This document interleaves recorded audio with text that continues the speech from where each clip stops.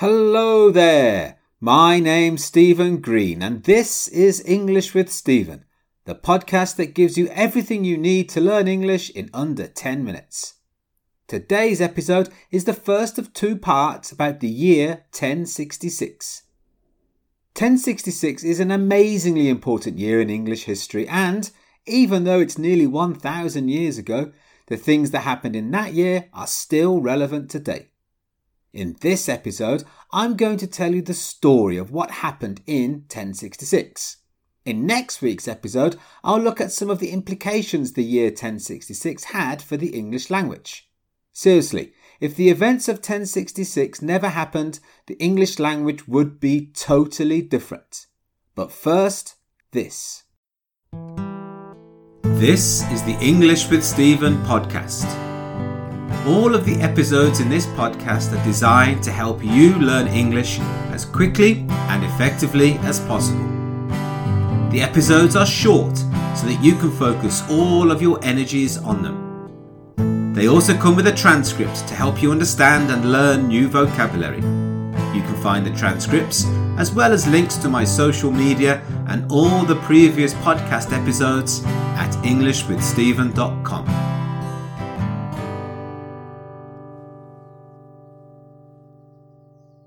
Okay, so today's episode might be a bit complicated. There are a few unusual names in it and there is a lot of information. For this reason, you might want to read a transcript of the episode to make sure you've understood everything. Reading a transcript can be a great way to improve your listening skills as well as learning more vocabulary and grammar.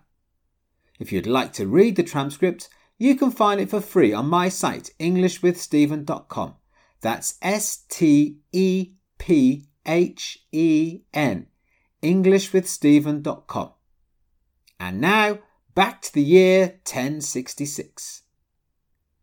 It was the 6th of January, 1066.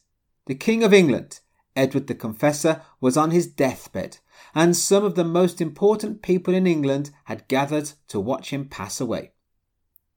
Edward the Confessor had been king for 24 years. But he had not been a great king. There were lots of rebellions against him and even a civil war. Many of the Anglo-Saxon nobility disliked the fact that Edward seemed to prefer Normans from France to the English. But the biggest problem with Edward the Confessor was that he had failed at the most important thing any king has to do. Obviously, a king should protect his people and bring peace to the land, but there was something even more important for any king. The number one priority for a king was to produce an heir. If the king does not have any children, especially at this time a boy, then the kingdom will be thrown into chaos. The weakness inherent in monarchies at this time is the question of succession. Who will take power after a childless king has died? And so, with no heir to take the throne, 1066 is going to be a year of chaos for England. A year that will completely change everything about this small country on the edge of Europe. Within 12 months, the culture, government, laws and language will all be different. As soon as Edward died, Harold Godwinson declared himself king. He claimed that the last words to leave the dead king's mouth were that he, Harold, should take over the throne, which is convenient. Harold was the richest and most powerful man in England, even more powerful than the old king. The other lords in England agreed that Harold should be their king. This is no time for a civil war where they fight amongst themselves. There were plenty of enemies outside England to fight with instead. One of those enemies was Harald Hardrada. He was the king of Norway and a kind of old-school Viking. He believed he had a claim on England through some family links. He also had an ally, Toskid Godwinson, the new king of England's brother. I did tell you this was going to get a bit complicated. Another person who had his eye on the English crown was the Duke of Normandy, Duke William. At the time, he was known by his nickname, William the Bastard. He claimed that the late Edward the Confessor once promised him the throne. However, the only people who knew about this promise were William's friends and family, so that is also very convenient. The first person to make a move was Harold Hardrada. He landed in the north of England with a great army, including the famous berserkers. These berserkers would fly into a rage when in battle. If you hurt them, they just got even more angry. The only way to stop a berserker was to kill him. But this was difficult, as they were also skilled fighters. We still use the word berserk in English to describe someone who is very angry or out of control.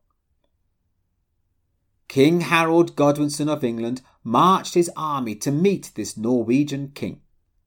There had already been a small battle with some of the local English forces which the Norwegians had easily won, so they were not expecting a new battle. The English had the element of surprise and made it count. They won a decisive battle at what is now known as the Battle of Stamford Bridge. For football fans, the Battle of Stamford Bridge has no relationship at all with the home stadium of Chelsea, which is also called Stamford Bridge, although there have been a few battles there as well over time. As soon as the battle was finished, Harold Godwinson received more depressing news. William, the Duke of Normandy, had landed in the south of England. There was no time to celebrate his victory. King Harold had to march to meet his new invader in the south. William, the Duke of Normandy in the north of France, had chosen this moment to make his play for the throne. When he landed with his men, he burned all the boats. This was a message to his soldiers that either they would win the battle or they would be killed. There was no option of running away to save themselves.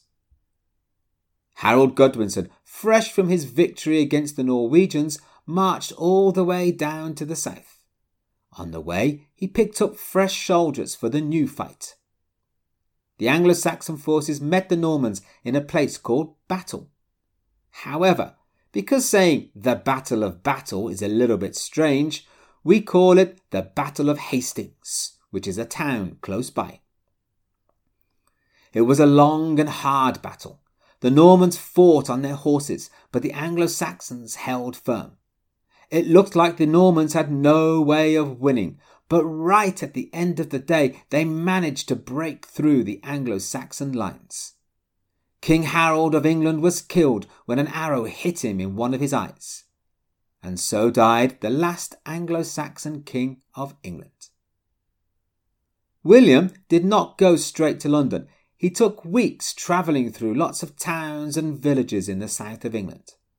Every time he came to a new place, he ordered his men to take all the food and anything of value. Everything else was burned.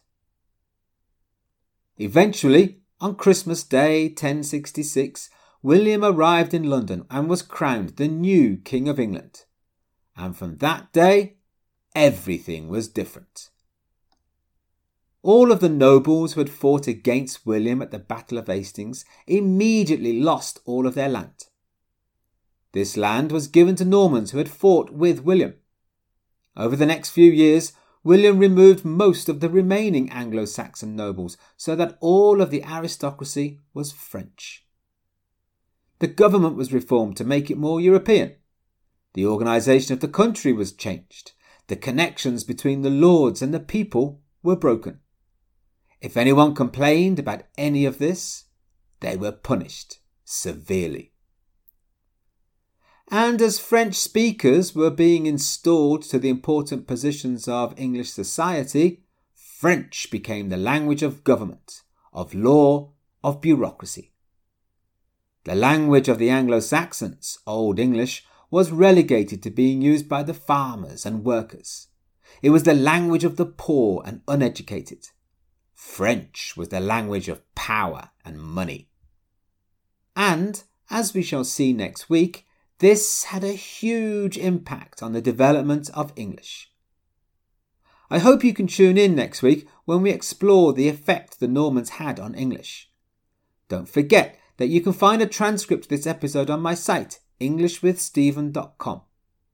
Lots of my listeners have told me that they like to listen to the podcast without the transcript and then go back and listen again with the transcript to make sure they've understood everything. Thanks for listening and take care. English with Stephen is written, recorded and edited by me, Stephen Green. The music you hear at the beginning and end was written and recorded by my friend and former student, Bepi. English with Stephen is recorded in Curitiba, in the south of Brazil.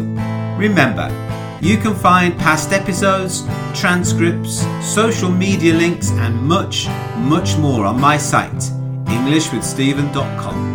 Thanks for listening and good luck with your studies.